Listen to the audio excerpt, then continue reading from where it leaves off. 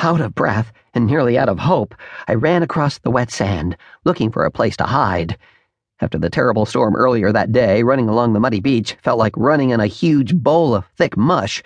But I ran just the same because Thick-Neck Nick, the village baker, was dead set after me.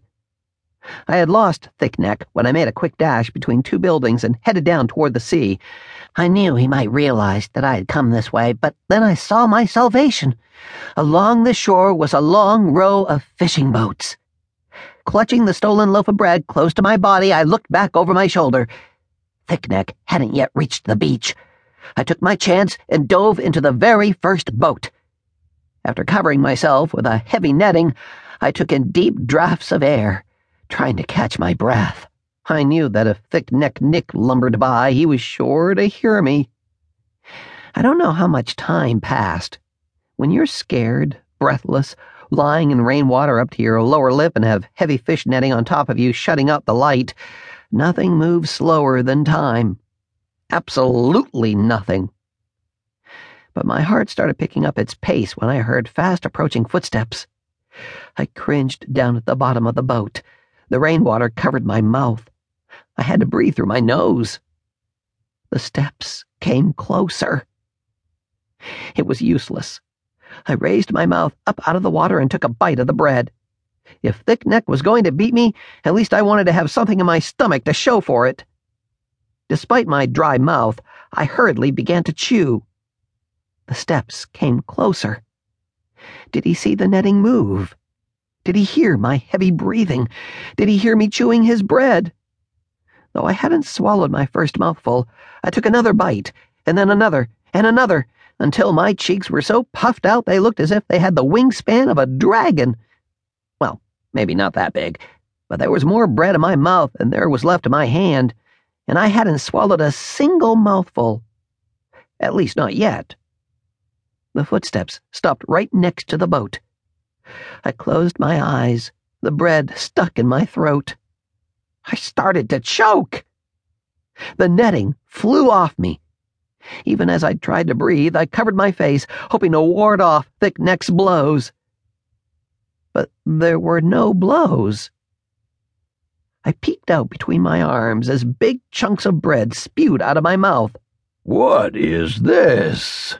asked a bewildered old man, staring down at me. "A young elf, all by himself?" I didn't answer. I kept coughing, spitting out wads of half-chewed bread into the bottom of the boat. The old man shook his head with exasperation and began slapping me on the back. When I was finally able to breathe again, I looked past the old man and saw that the beach was empty. Thick-Neck Nick was nowhere in sight. "You in trouble, elf?" asked the old man, seeing my furtive look. I nodded my head, figuring to play on the old man's sympathies. "Thick-Neck Nick doesn't like me," I said. "Thick-Neck Nick doesn't like anybody," agreed the old man with a sigh.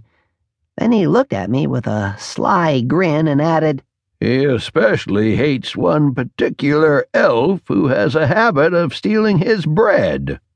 My face reddened. "What's your name, elf?" he demanded. "Duder," I told him. "That's all? Just Duder?" "It's enough," I replied, not wanting to say any more on that subject. "What's yours?" "Folks call me Six-Finger Fisk." My gaze immediately shifted to his hands. "Don't expect to see an extra digit, elf," the old man said with a harsh laugh. "Had a drunk doctor at my birthing, and the fool thought he saw 6 fingers on my hand. My mother didn't know enough to count them herself, and, well, nicknames have a way of catching on. Know what I mean?" I nodded.